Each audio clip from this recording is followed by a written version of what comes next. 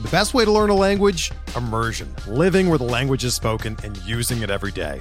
But if that's not in the cards this year, you can still learn a language the second best way, and that's with Babbel.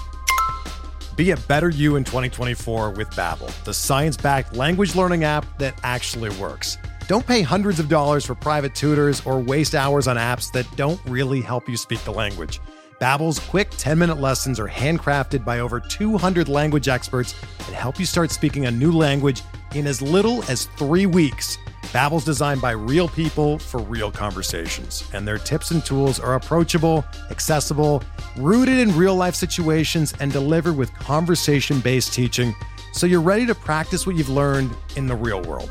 Here's a special limited-time deal for our listeners. Right now, get up to 60% off your Babbel subscription at babbel.com/Blue Wire. That's 60% off at babbel.com/Blue Wire, spelled BABBEL.com/Blue Wire. Rules and restrictions apply.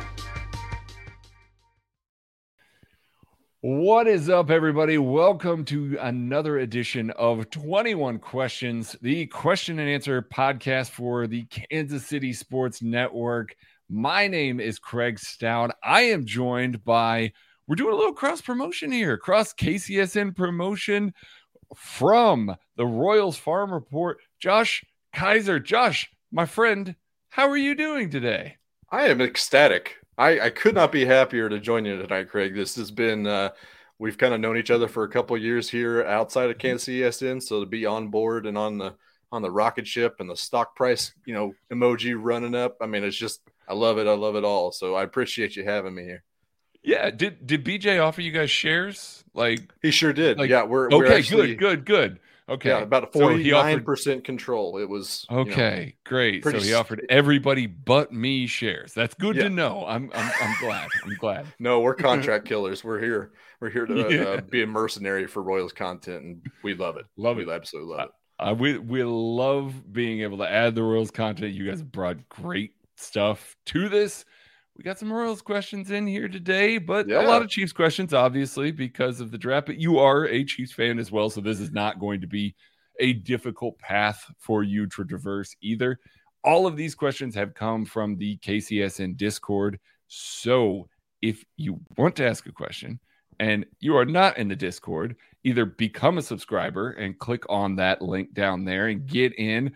Or if you're already a subscriber, go back to your welcome email and click that link and get in there. You'll be able to answer questions or ask questions, and we will answer them. We're going to start with Zach the Layman's Insider. What's the Chiefs' game plan after drafting the modern-day equivalent of Bobby Boucher, referring to George Karlaftis? The man loves water. Did you see all of that? His favorite drink is water. And he's a swimmer and all of that. Like, I mean, just general thoughts. They've heard my general thoughts on George Karlaftis. What did you think about George Karlaftis, Chiefs landing at pick 30? They talked about his body as a temple diet, and that totally adds up. If water is his favorite drink, if he wasn't like body as a temple guy, I'd be a little bit hesitant about him. I don't know if I could trust that guy in general. But in an athlete, I think it's probably the right way to go. But Karlaftis, I'm into it. I know you guys are kind of 2 out of 3. It didn't seem like Maddie was super into it. But I mean, the edge pool that they were drawing from at number 30 there, I mean, it kind of is what it is. I like the at least the floor of what Karlaftis brings, plus his age. I mean, he coming back to his age is like, that's a huge perk in and of itself, because his rookie deal is going to be just about done around the same time that Jermaine Johnson is now, like you guys are talking about. So that was very appealing to me. But we're going to talk about his Chipotle order later on, I hope. And I've got some thoughts about that too. Now, I do love that Brett Veach drafted a player that he's willing to give a contract to, a second contract to. We see this all the time. Brett Veach does not invest in older players unless they are superstars. Obviously, he was going to invest in Tyreek Hill. He's invested in Travis Kelce. Like, those sorts of players get the contracts. If George Karlaftis has a good rookie contract, not a phenomenal one, he's getting a second contract from Brett Veach. And so I think you feel pretty confident, drafting a younger player from that regard. So, yeah. What's up, Doc asks, did Trent McDuffie ever go against Drake London? And with Drake's size and 50-50 ability compared to McDuffie's T-Rex arms, how did he fare? He did not go up against Drake London. As a matter of fact, he only played USC in 2019. They did not play during the COVID-shortened year. They did not play against each other last year. So he did not go up against some of those superstar, wide receivers, those big ones. He did see Michael Pittman in 2019. He led his team in tackles, actually played pretty well. There was not much passing going on from USC in that game. We have seen a little bit of bigger bodies in some other games get in, but overall, not as much as you might think for a guy that is of a little bit shorter stature. Yeah, that's a great question. All right. I was always wondering about that too. It's like how I mean, it makes sense. Like you see these guys come out in the draft, you're like, oh, that's a Pac-12. Like they matched up against each other. Apparently, the Pac-12 does not play everybody in the conference, and we get used to that in Big 12 country with all these these teams playing each other. It's like, of course they played it. They probably played each other twice, but nope, not last year. Grayson Jespers, how many CBs and running backs do the Chiefs roster this year on week 1? Josh, what is your prediction for how many corners and running backs they roster in week 1? I got 4 running backs. I feel like that's a pretty common number for them. I got it as Clyde Edwards-Helaire, Rojo, Gore, and Pacheco. So there's other names out there I'd be interested in, but I feel like those 4 are the 4 that they're kind of running out at least right now, and could be potentially on week 1 too. CBs, I got 6 maybe. I mean, that might be a little bit lower, but Snead, McDuffie, Fenton, Johnson, Baker, and Williams is who I've got for that. But we'll see about Joshua Williams, I think. Yeah, I like that. I think that's a good group. I actually like that group a lot.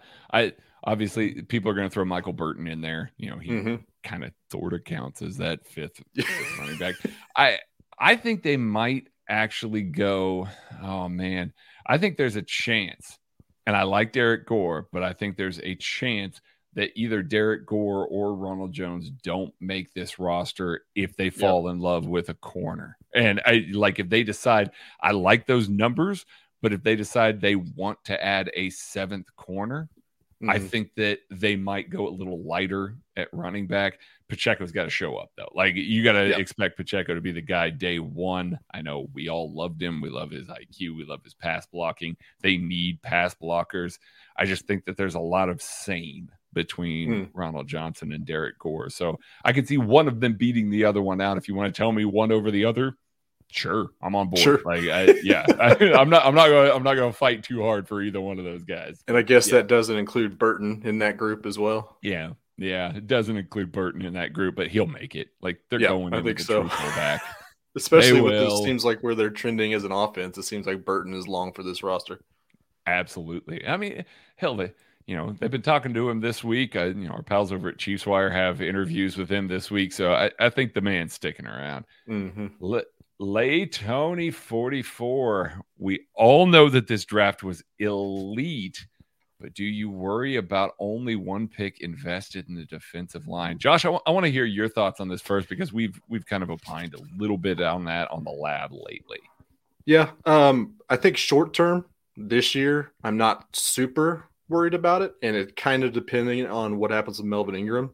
I love the fact that they slapped him with that weird, I guess, a tag or whatever. The tag that nobody'd heard about before this summer. Yeah, exactly. It's like a bookmark. Be like, don't touch this guy. Dibs, beer nuts, whatever you want to call it. We're going to talk to this guy last, and that's going to be understood. So I'm kind of fine going in there with an offensive line of Karlaftis, Noddy, Jones, Clark, Ingram, and then Dana is kind of like their main rotation. Feel like they could mix and match a little bit on that too. So I'm okay with that, what it is, especially with that linebacker core and whatever's this secondary is a whole other monster at this point. So it kind of just depending on what happens to Ingram short term, I'm fine with it. I am a little worried long term, though. I still think I want that bendy edge. It seems like Karlaftis is more like the new Frank Clark. Once Frank Clark inevitably probably moves on next year, it seems like that's kind of the set the edge, bull rush, make sure that you're in his lap before anything, and then the bendy edge is going to win on the outside type of thing. So I would like to see what the plan is for that.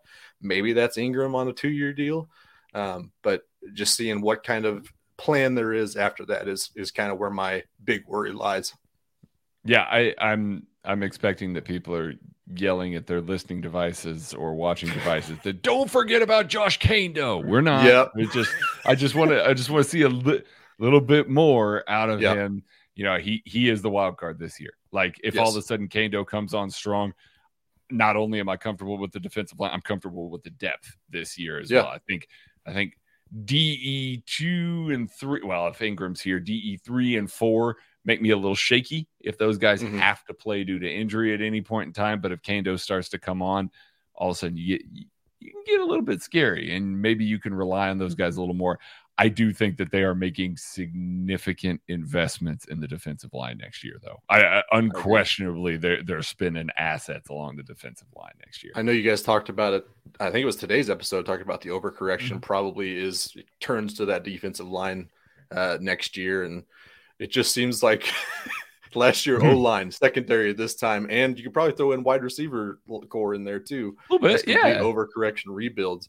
I just love watching the middle linebacker over the last 2 seasons. It just seems like the whole overhaul thing, overcorrection, is just really cool to watch every offseason. See, at some point, Brett Veach is going to stack so many people in these positions that he's going to be like comfortable enough with that we're going to get to the point where he's like, all right, I'm making an overcorrection on punter this year. Like, right. Just, we're going to be so far down the chart that he's going to be having to throw assets in a position that we're all going, all right, Brett. Okay. We get it, buddy. Yeah. Yep. But it's all house money. He's just he's throwing it he's literally throwing it around the casino. Yeah, exactly. All right. Wes says, outside of Melvin Ingram, who are some vet defensive linemen you wouldn't mind signing? I like Akeem Hicks a lot. I think Josh throwing his hands up there. Yeah, same. I think he'd make a lot of sense in this defensive line. There's just a lot of guys that I think Hicks is probably the one with the most weight. Now that Rasheem Green has signed, he would have been another guy that I would have been very happy with. I think you can find a lot of depth pieces, a lot of guys that, guys have been floating around the league for a little bit.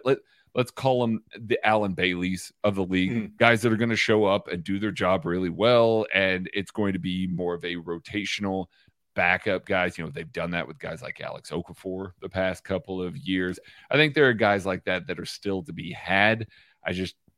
I think we'll see those maybe a little closer to training camp as they start to sort some of this stuff out. You have anybody else, Josh? That's exactly who I wanted to. I'm curious to see what he would command in a contract because I mean, it seems like they are a little bit money aware, at least this year.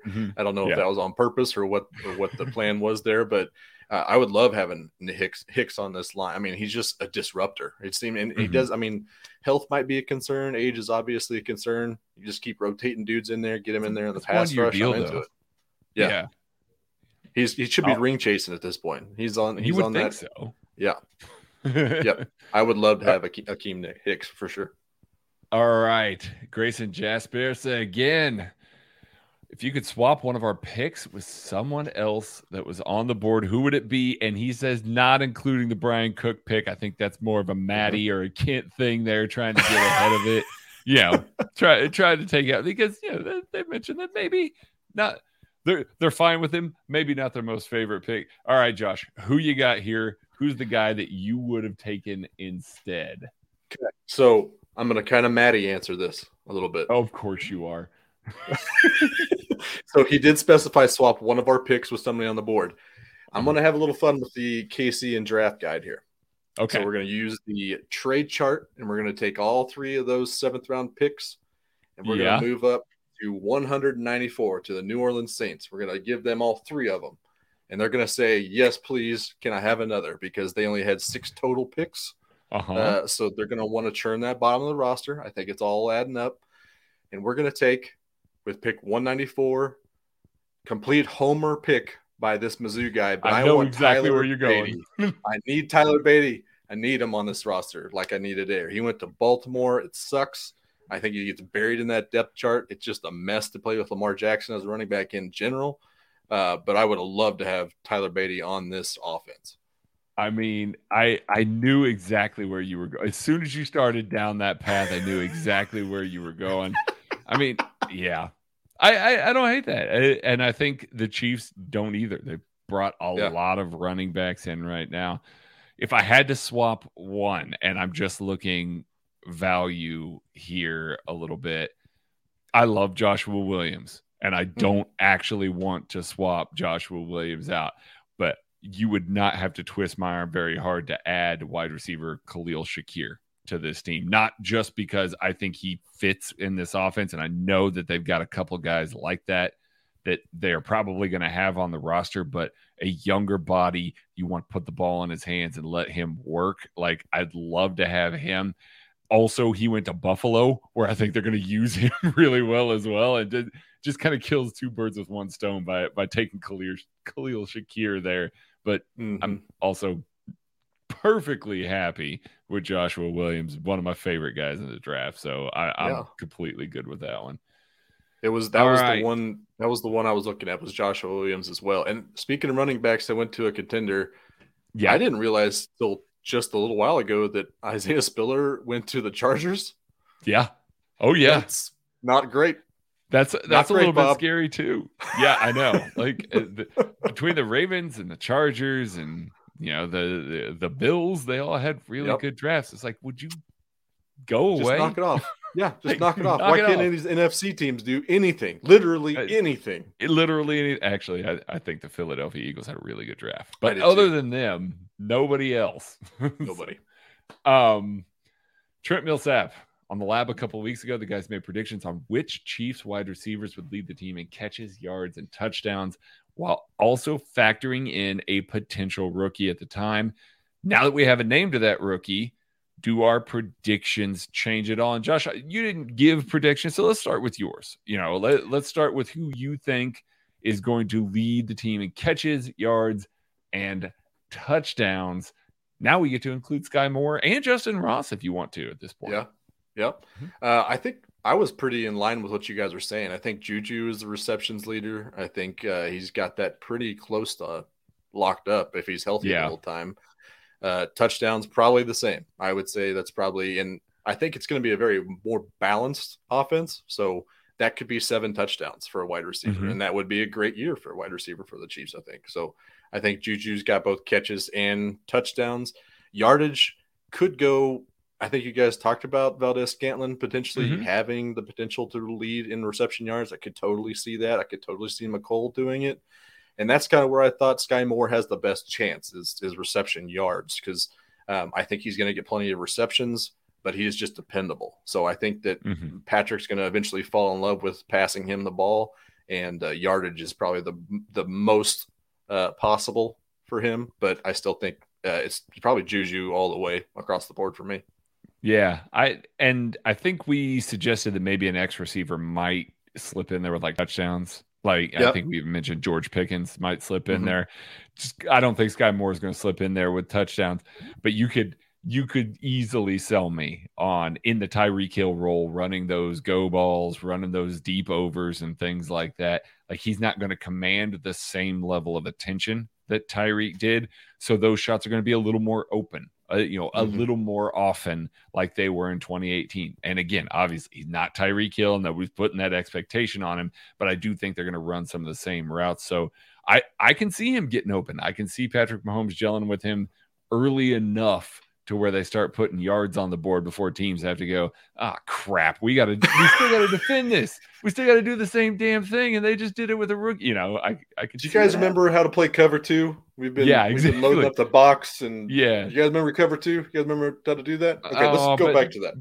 But damn it, now they got Juju and Valdez-Scantling, and now it's going to be a hell of a lot harder to. I mean, I can see that still being the case. So I can actually see Sky Moore getting off to a really hot start, just because teams may look at the offense a little bit and go, let's try and take away Juju, Valdez-Scantling, Travis Kelce, and let these other guys beat them. And I think this guy's perfectly capable of that. So, all right, Adam Elmore.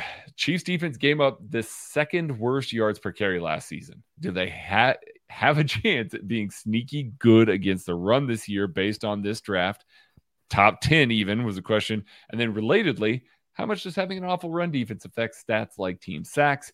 Can't get sacks when teams are constantly running for first downs. And then he says, I'm sure it was a talent issue last year, but still curious. Josh, what are your thoughts on this? I've got plenty. I will follow up with anything, but what are your thoughts on this? I mean, my I'm going to say no way top 10 against the run. I'm going to say no way on that. This is largely the same group outside of the new draft pick. So you're largely basing it off of a Karlaftis and Chenal addition and a Nick Bolton step forward. All that's very possible, but that seems to be the best bet. Top 10 might be stretched a little bit, but I would be pleasantly surprised if it was a top 10 rushing defense. I'm tired of seeing him get gashed on first and second down and being completely open the playbook on third and fourth down of opposing offenses. So give me top 10 defense. I'm into it. Yeah, that I would love it. I, again, don't expect it. Steve Spagnuolo cares less about defending the run than you think he does. Yes, he does care about stopping it, but he is more than happy to give it away. He will go to that dime defense at the drop of a hat. We do see a lot of stuff. When the Chiefs are up big, we see him play in the dime for essentially a whole quarter. And he's saying to whoever the guys that are in the dime and saying, hey, guess what? You're going to be playing against the run a little bit. And maybe teams are running for, 6-7 yards a clip. Spagnuolo doesn't care because it doesn't matter. Clock's ticking. Who cares?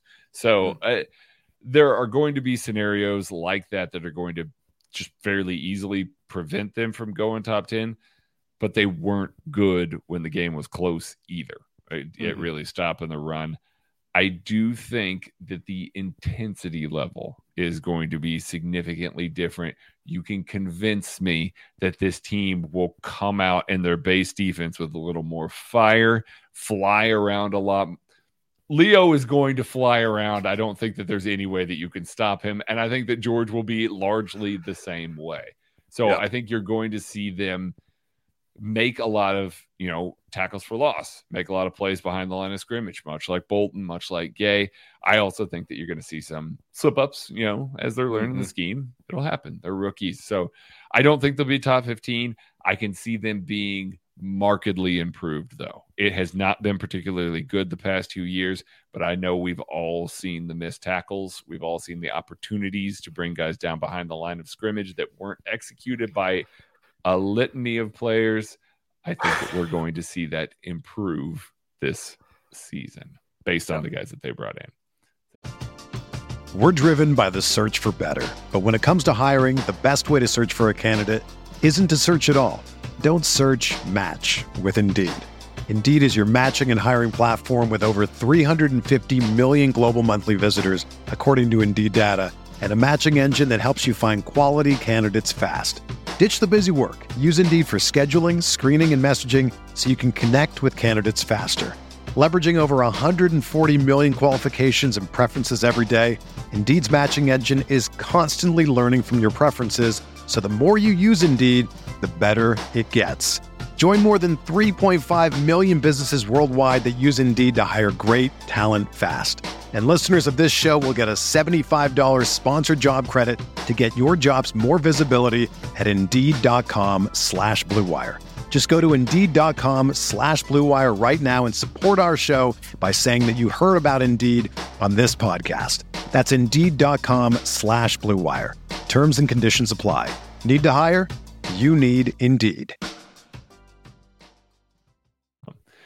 All right. And then regarding the sacks part of it, no, Josh alluded to it right there. If it's 3rd and 4, you still got to play the run. If it's 3rd and 9, you don't. You get to bring in the dime. You get to pin your ears back. Your defensive line is playing much more aggressively going after the quarterback. So, it does matter in sacks a lot. Unless you're playing Josh Allen or Ryan Tannehill and that's running quarterback draws for 3rd and 9. That's it. I know. At that point, again, put Leo on the field and say, spy the man, and just go kill. Have him take just his go head get off. him. Yeah, just go get him. All right, DSM Derek says most likely UDFA to make the team. I'll let you go first. I mean, it's got to be Justin Ross as the I think that's the odds on. Yeah. I mean, he was the odds on chalk favorite of being the guy to go get the most upside. I mean, where did you guys have him if he was like completely healthy and cleared all medicals? If he was completely healthy, we had a 3rd round grade on him. Yeah. And there were some people like our pal Nate Tice at The Athletic that had an early 2nd on him, even with the 2021 tape. Yeah. Yeah. I mean, that's got to be the odds on favorite. So I think that's with this many rookies, it's going to be a hell of an OTA and rookie. Yeah, it really is. I am juiced for it. I'm going to go with Mike Rose, the linebacker. Yeah. I think he's got a shot just because he brings something a little bit different to the table than a lot of the guys they've got. And I don't think that spot is as locked down as we want it to be with the amount of assets that they've thrown at it in recent years. But I don't think that's a bad thing. I think Mike Rose is a very smart guy. I thought he should have been drafted. Mm-hmm. Shout out to Jerrion Ealy, the running back. He also, I think, has a chance to impress. Like, he might be one of those guys that I don't know if he'll be on the team week 1, but I bet you he's like a practice squad dude. And then at some point this season, all of a sudden we're like, well, look, they just had another guy that came along, and Eric Bieniemy found another running back he loves and can play in the NFL. So those are the other guys, I think. But I think those are the 3 big ones right there. Yeah. How does the selection of a short wide receiver alter the recent narrative about the Chiefs shifting towards larger, more physical receivers?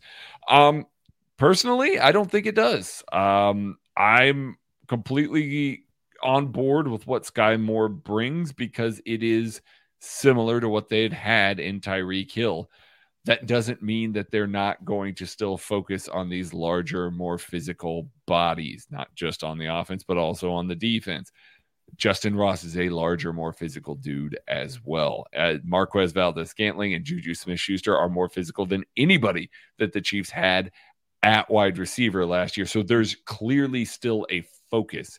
Even if it is Sky Moore, I know that people are going to look at it and go, oh, they passed on George Pickens. They passed on Alex Pierce, 2 guys that are very physical when they traded back for Sky Moore. I think that they clearly believe that they can get something physical out of the guys that they have on the roster, and now with Justin Ross.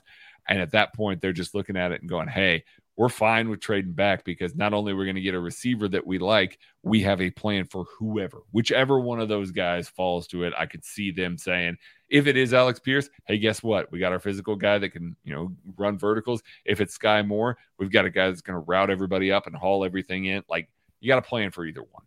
Yep. It's to me, it's all about being less predictable. And it seems like you overcorrect and load too much up on big guys. Obviously, they're not going to beat you over the top very much. It's more about possession and underneath stuff. Mm-hmm. So it being less predictable is never a bad thing on offense. All right. Robbie says, my wife and I played the football character drinking game during your draft shows. We are now deceased. My question is, what is football character? Robbie, I get it, buddy. Listen, Brett Veach did this to us when you pick that many guys that the number one thing that they bring to the table is football character. I mean, we were talking about it on defense. Like, you want guys that don't quit, the relentlessness, the not giving up. You want Melvin Ingram in, forcing a fumble to save, the Chiefs seeding in the playoffs there at the end of the season. You want guys, Nick Bolton, when they were getting beaten badly by the Bills, still flying around and showing. It's like these guys, not that those other guys aren't wired that way at times, but we've seen a little too often in the past couple of years that they tend to backslide into stuff. And maybe it's just kind of, it could just simply be, hey, we got Patrick Mahomes on the other side. So, we know he's going to come to the table and he's going to show up. They needed more of it. And so I think that they made a concerted effort to go out and get guys that are going to play through the echo of the whistle. And I think that's what football character is. I had it in my head like grit, and to tie it back to Royals, it's like the Chris Getz, only way more talented type of thing. But yeah, grit. You're wanting to work hard every day. You never stop. You put your foot on throats. You do not let up. I love it. Yeah, Yeah, they needed it. They needed some I'll buy into the term. I don't know about the whole, like, it sounds like BS largely as well. Yeah. A little bit. Yeah, so. it definitely does. It's a fun thing to say right now, and it's a fun thing to say when you know people are playing drinking games on the other end, Robbie. Yep. Mike Denny, now that we made the picks, what type of year one results make this draft a success? Josh, what do you think makes this draft a success? You kind of hinted it a little bit out there, and it kind of goes back to that football character. Is I want an identity established with this guy, with this group and last year's group. It feels like this is the time when it's kind of the changing of the guard. It went from Bob Sutton's foolishness to Frank Clark and the Honey Badger kind of chip on the shoulder football character, trying to instill a culture in that defense, the chip on the shoulder type of thing. And this group seems absolutely built to be that new identity. So if they can establish themselves as the new identity by being successful, there's going to be growing pains, but showing some kind of new identity, punch you in the mouth, and make them apologize for making you expend the energy for punching them in the mouth. That's the kind of identity I want from this defense, and that's what I think constitutes a good rookie class.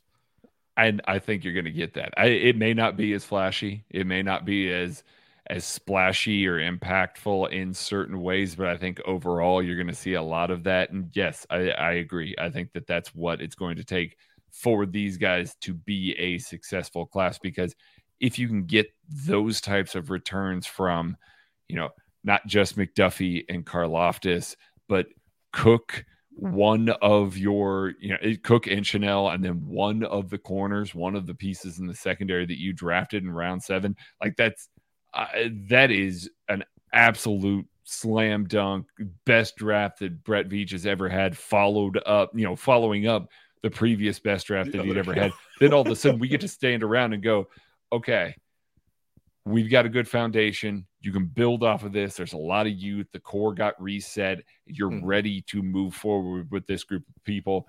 Next offseason, you got a lot of picks and you got a lot of money. Like all of a sudden you can build towards something else, knowing that you've got the right pieces in-house, the right mentality, like you said, the right identity, because too often that defense did not have the identity that we kind of expected out of them. Yep.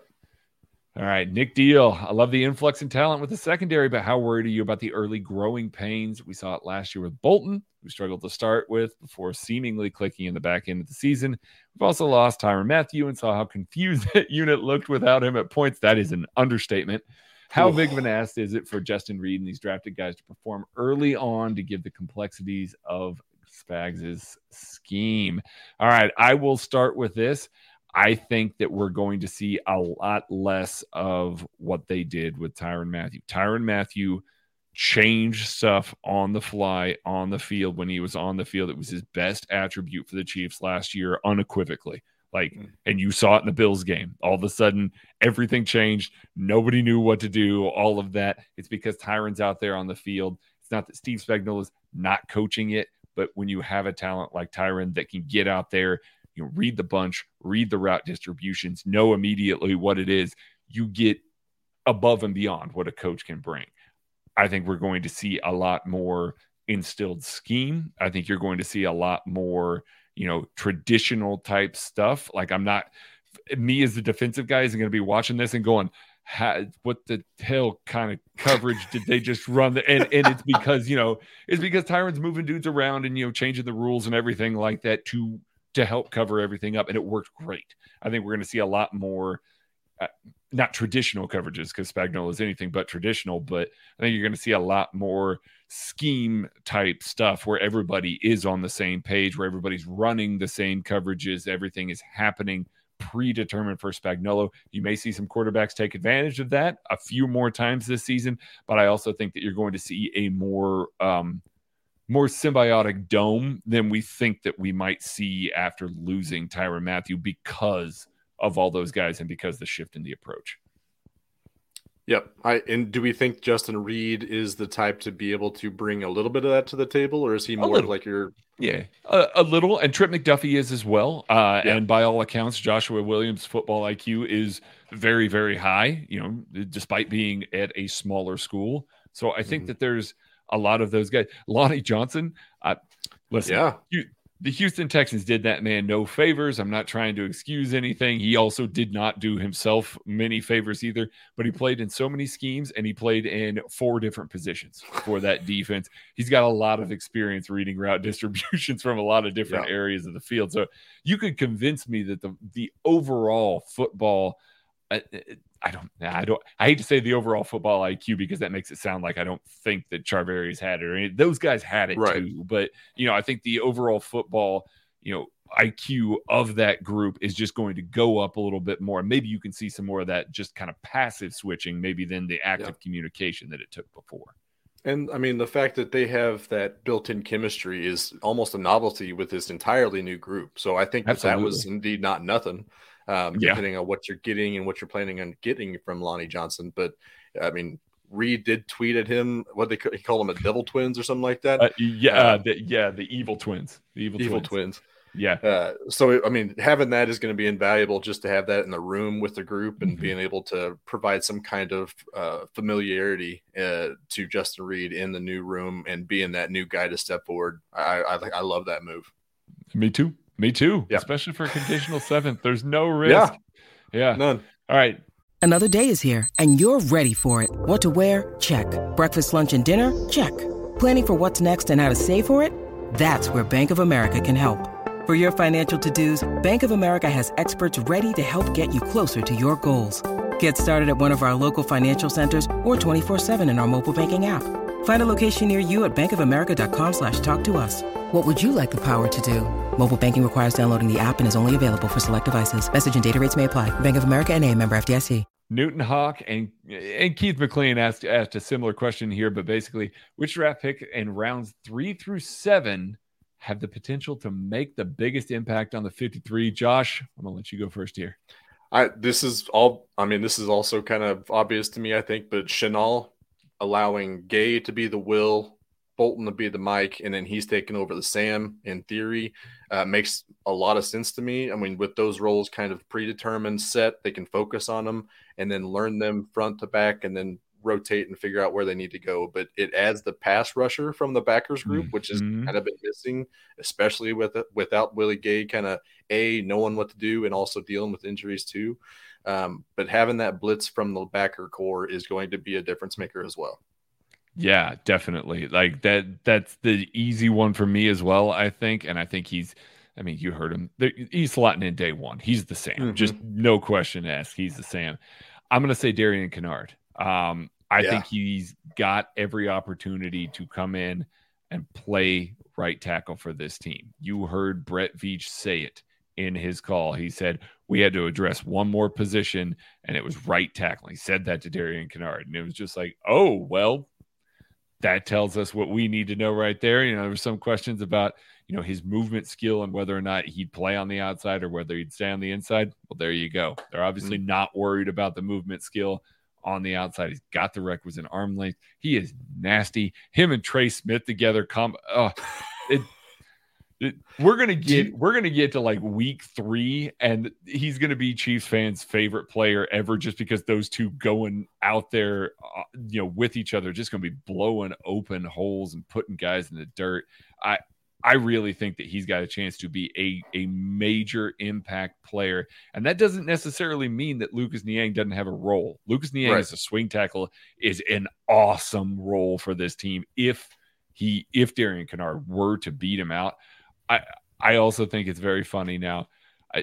Next year, just pay attention to who Duke Manyweather works with and Jeff Schwartz on the Big Boys Club, because we're now 3 in the past 2 years coming out of that group, and I think that tells you the kind of regard that they have for Big Duke and what he does over there. Do you think? All right. Do you think Kennard's family and friends have a picture of him smiling? He just looks. Maybe when he was little. Maybe when he was little. Maybe. No. He just sounds pissed every time he talks. He just like. So he plays pissed. He is pissed. Yeah. He is pissed embodied. He reminds me of Ivan Drago. Not just in demeanor, not in anything else. Just like, I am here to do business. I am here to break you in half. I must break you. I must break you. Yeah, he's just here to handle business, and that's it. And I love it. And I think that Andy Reid loves it too. All right. Bruce in the fort. I love this question. It ties in with you talking about Leo Chenal. Blitz rate last year versus blitz rate this year. This is very, very, very interesting because the Kansas City Chiefs had a very high blitz rate last year. And it was definitely because Spagnuolo went, 4-man rush ain't getting it done. I got to get pressure. I got to bring the heat. I got to keep doing it. I think we all look at it and we go, well, it's largely the same 4-man rush. I mean, obviously they added Karlaftis. We hope that Frank Clark is healthier. That'll take some heat off of, Chris Jones a little bit. So maybe it just kind of passively improves just through some stuff there. But I think there is a very good chance the types of players that they added, I think the blitz rate might go up this year. And it's terrifying and exciting for me because some of these dudes they got some corners that maybe could play on an island this year too, that they could trust a little bit more. So I could see that too. But if Spagnuolo just decides to go full Wink Martindale this year and just say, screw it, we're blitzing all the time, I don't know that I hate it. Yeah. I get amped when I see like a Willie Gay unblocked headed for the quarterback. I get so amped. And I saw too many times last year that happen with Ben Neiman and Daniel Sorensen, and they get absolutely whiff on the quarterback. So they got dudes that are ready to put asses on the ground, and I cannot wait to see those plays now. Cannot wait. Yeah. So give me all the blitzes. Every single one of them. Spags, please. Josh wants a 50% blitz rate. Let's go. Higher. Give me all of them. I don't care. Give me engage 8 every play. All right. Just DRK says, could the Chiefs explore more 3-3-5 looks with the addition of Karlaftis, Cook, and Chenal? That's an interesting thing to kind of think about a little bit. The 3-3-5 tends to have a little lighter defensive linemen. And you were also asking a lot of your offensive or of your outside linebackers in that scheme. It can look like a 3-4 when a safety rolls down in the box, which then you're asking a guy like Brian Cook, Justin Reed, Juan Thornhill to play the Mike linebacker role when he rolls down there. I could see it get utilized very sparingly in certain situations, but I think that this team, especially on the defensive line, is built a little heavier than a traditional 3-3-5 front looks. And so I think from that regard, you're not asking, I don't know, you tend to have those guys be more slashers, more penetrators, more lighter guys that are trying to be disruptive, because in a 3-3-5, a lot of times it's just a 3-man rush, and you're kind of dropping into some zones. You're dropping 8 into coverage. And so with that in mind, you want guys that can win in a 3-man rush. I don't know that any of us are excited about the 4-man rush. So you're taking another dude away from that, and you're lining Chris Jones up over the nose. I mean, they're going to win sometimes, but I don't know that that's the best way to do it, but I am intrigued by it. So yeah. It's like one of those things where you say it out loud, Tess. So when they inevitably bring in Akeem Hicks, do you want to take him off the field in an obvious passing down situation in order to bring Cook on to cover more? So it doesn't necessarily pass the audible test to me a little bit. Yeah, a little bit. Steve Gray, can you explain why the Chiefs were willing to trade back from 50, even if they had a couple wide receivers there with similar grades? Stylistically, they were all very different from each other. We kind of talked about this earlier. I forgot this question was down here. For such a high investment, wouldn't you want to pick the type of receiver that you think fits best? I love the end result. Just not sure I understand the process. Josh, what are your thoughts on this? Specifically, the whole, it's a high investment. You want to get the guy that you really want in-house.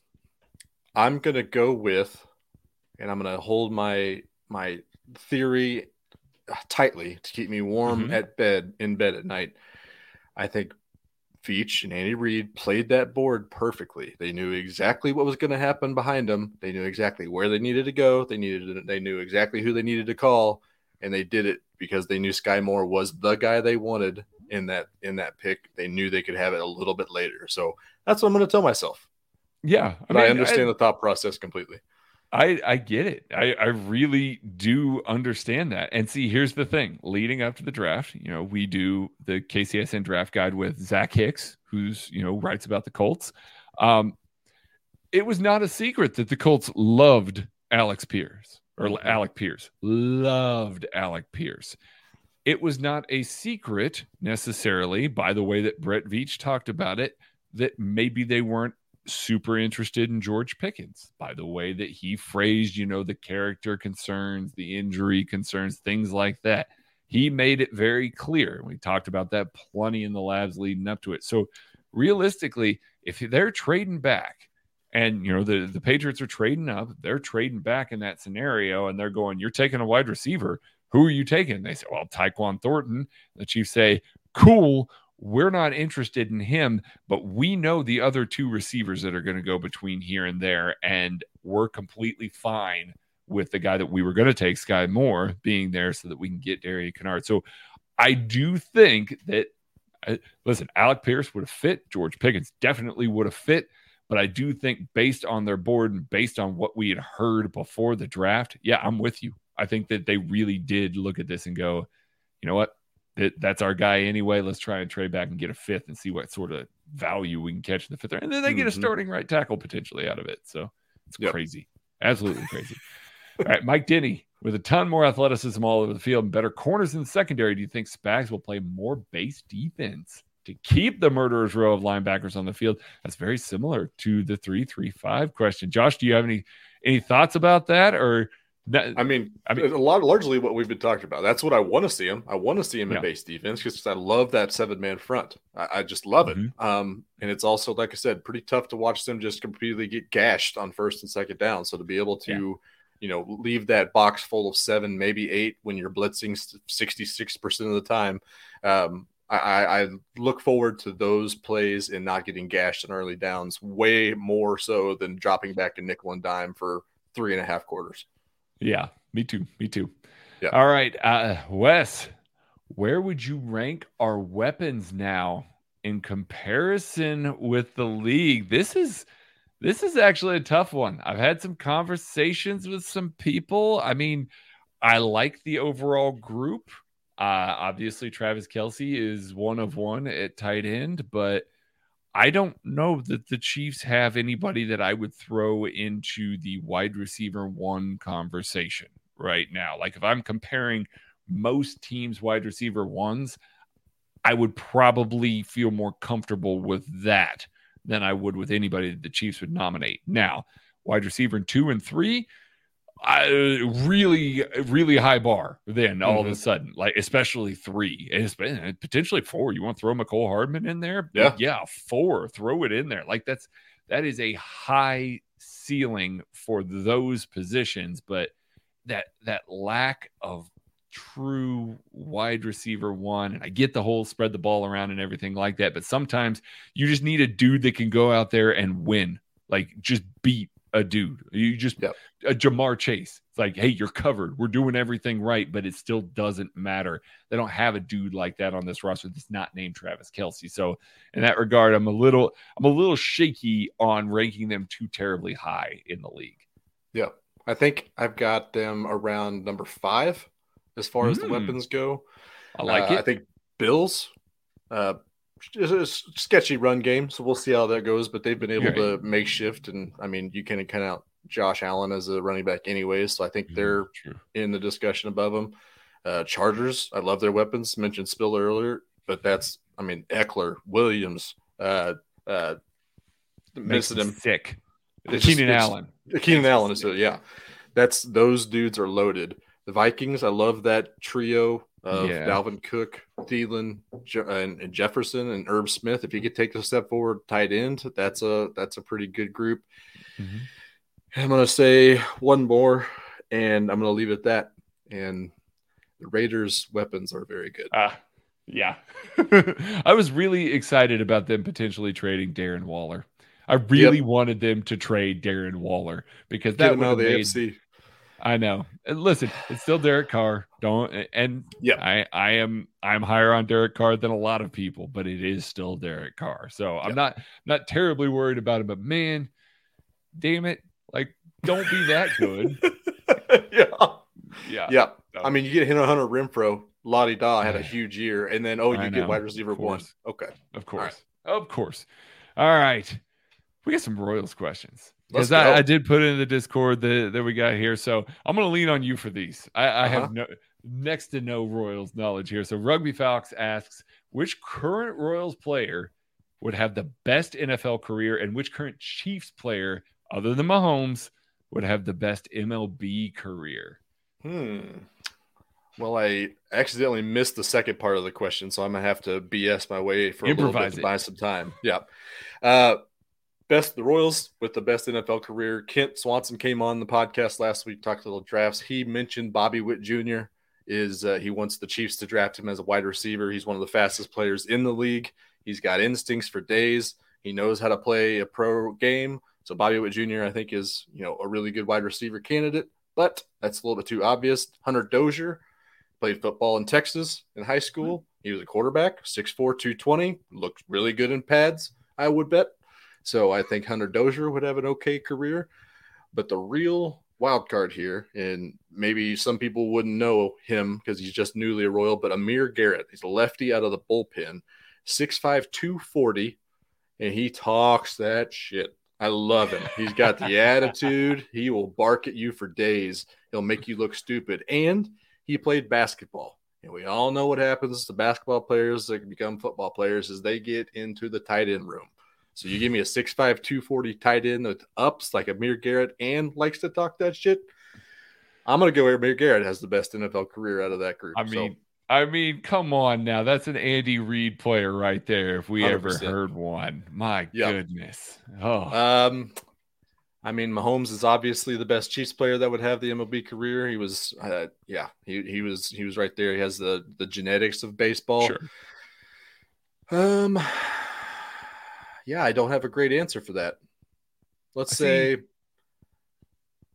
go ahead. I'm going to say I'm trying to think here.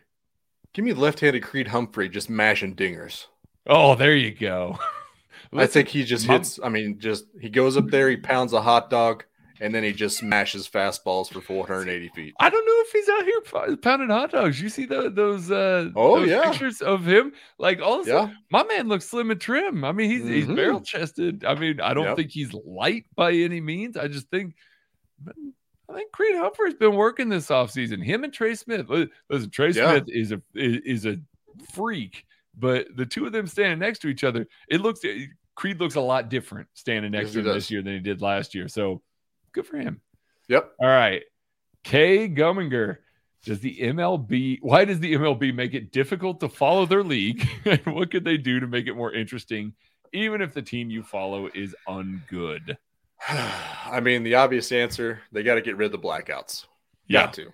That's the dumbest thing of all time when it comes to sports.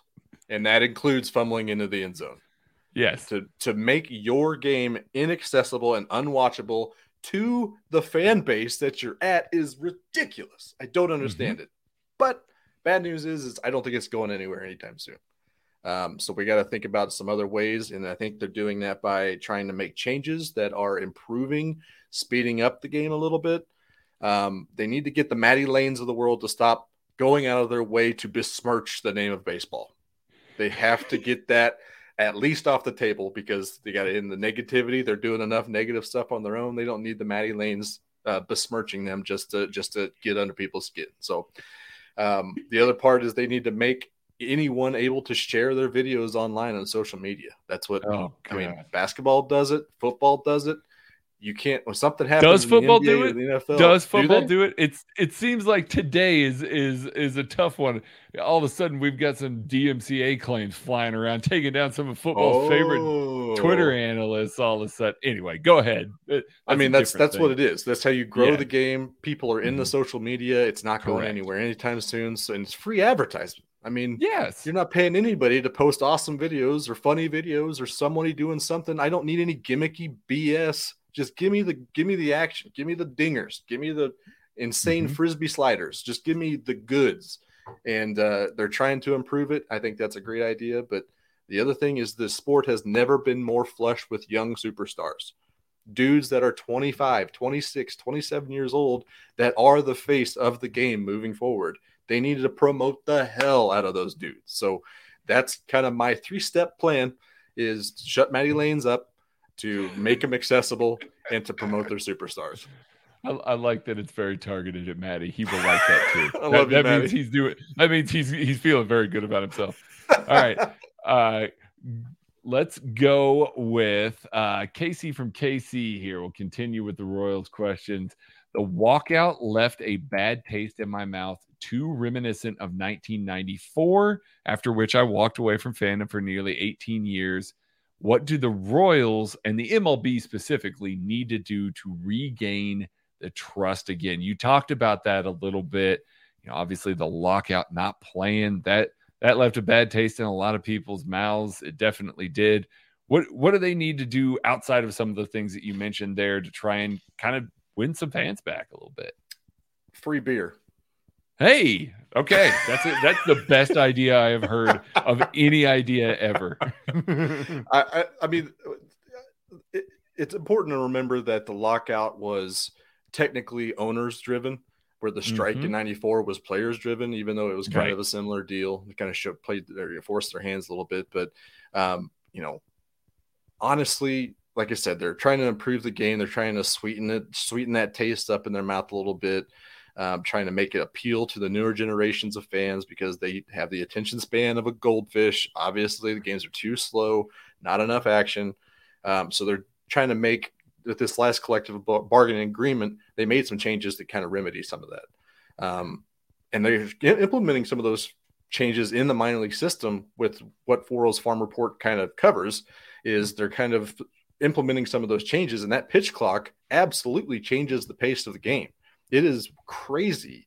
I mean, you could say, oh, it takes 20 minutes off, big deal. It is a big deal in the middle of the game. Like, the pitchers are going, the action's boom, boom, boom. There's no structure, and the players don't really like that. The purists don't really like that. I like that. My goldfish attention span loves it. I love it. So I'm into it. The universal DH thing is only going to make more sense. It never made sense why the two leagues didn't play the same damn rules. It baffled me from when I was a young child. I did not understand it. It's still it's enough that the ballparks are all different dimensions and shapes and stuff. It's one thing, but the complete roster construction of one team over here, it never made sense to me. But in the Royals in general, they just need to win games. I mean, the 24 to 2016 runs, when the contention windows were open, this fan base was in love with baseball. It can happen again. They just need to win baseball games, and I think that they're committed to it. I just need some execution on it. Yeah. Okay, we got 3 more, and we'll get out of here. Corey Peter. Seen a lot of well-liked players come and go, but for some reason, Matthew stings more, probably because of the Super Bowl run. What players have had you the saddest when they left, Josh? Got to be the same answer as yours.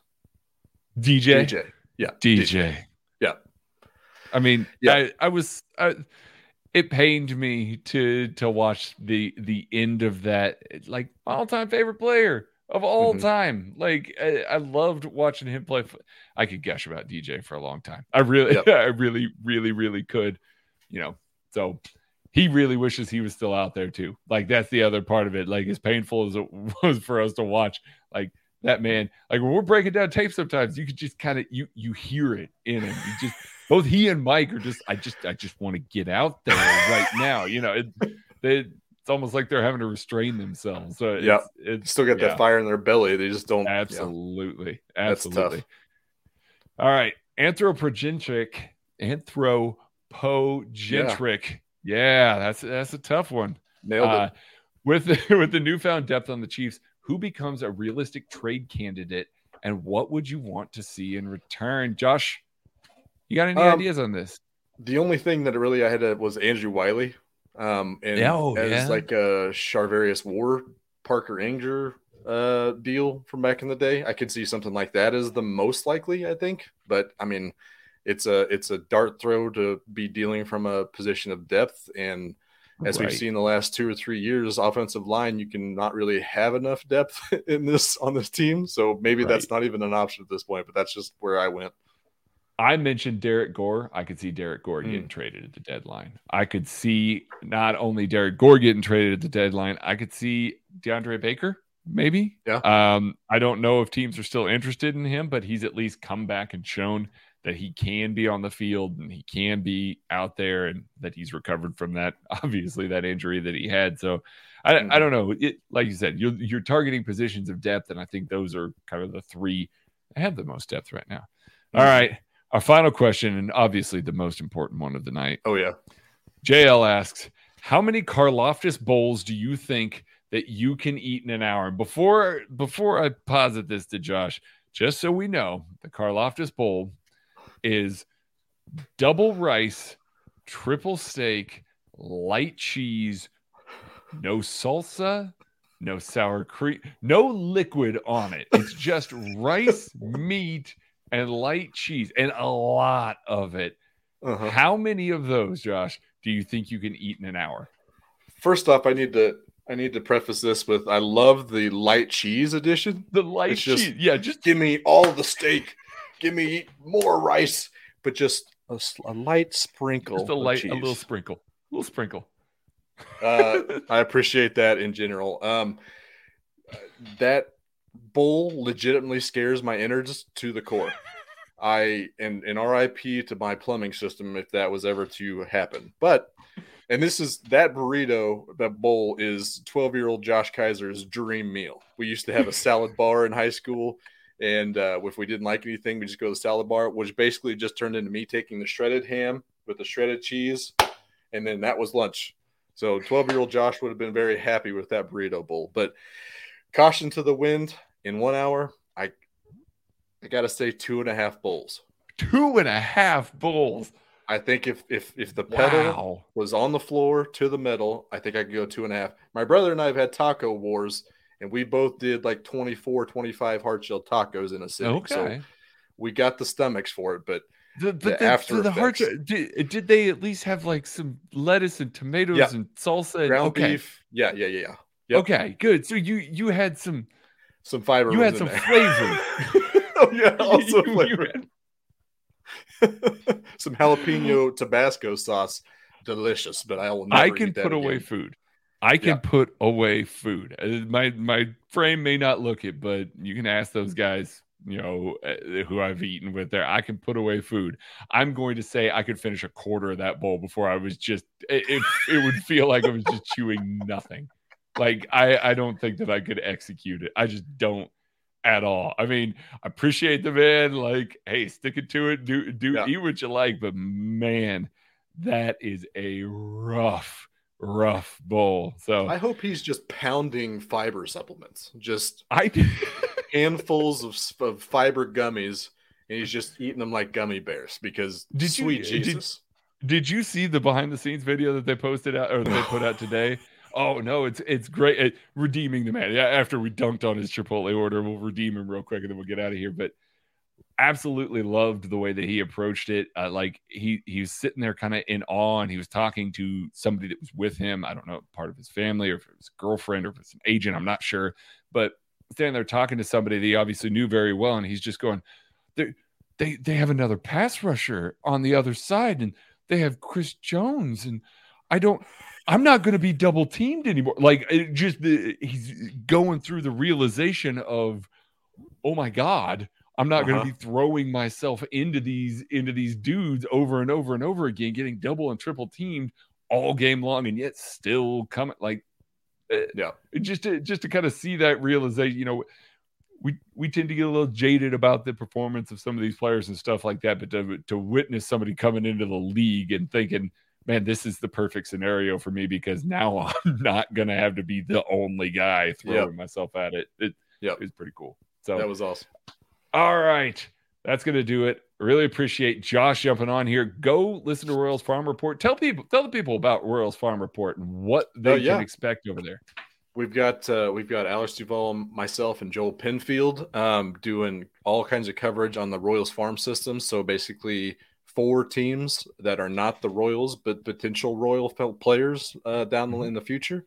We'd like to, keep an eye on them, let you know how they're doing, kind of give you some hot takeage on what we think their future might hold, which is ultimately very wrong most of the time. But we have a good time doing it, and I'm just pumped to be part of KCSN, and so are the other dudes. So go check us out. We had a good time talking Royals baseball, and also check out Joel does the One Royal Way, which follows the Big League Club. Does a great job with that. Has a new co-host every week. I believe him and Alex are recording tonight as well, so look for that tomorrow morning too. But yeah, we just couldn't be happier to be involved in doing Royals content for you guys, KCSN. We couldn't be happier to have the Royals content, and not only just have it, but have it with you guys who do such a great job with it. So if you haven't checked them out, go check that out over there. We'll be back with the lab on Monday. Thank you so much for listening. If you are still going, go give us 5 stars on Apple, Spotify, click like, click subscribe, and all that normal stuff that we always tell you to do. Go do all of that. We'll catch you. Everyone is talking about magnesium. It's all you hear about. But why? What do we know about magnesium? Well, magnesium is the #1 mineral that 75% of Americans are deficient in. If you are a woman over 35, magnesium will help you rediscover balance, energy, and vitality. Magnesium supports more than 300 enzymatic reactions in your body, including those involved in hormonal balance. From functional medicine doctors to mental well-being and female hormone experts, we all know that magnesium is the one mineral to improve all aspects of well-being and health. But which one? Magnesium Breakthrough from Bioptimizers, the trusted choice recommended by leading experts with 7 best-absorbed forms of magnesium to ensure your body receives the support it needs for overall well-being. Go to bioptimizers.com/balance today and use code BALANCE10 for 10% off. Support your journey to wellness at bioptimizers.com/balance. Magnesium Breakthrough from Bioptimizers, your foundation to optimal health and vitality.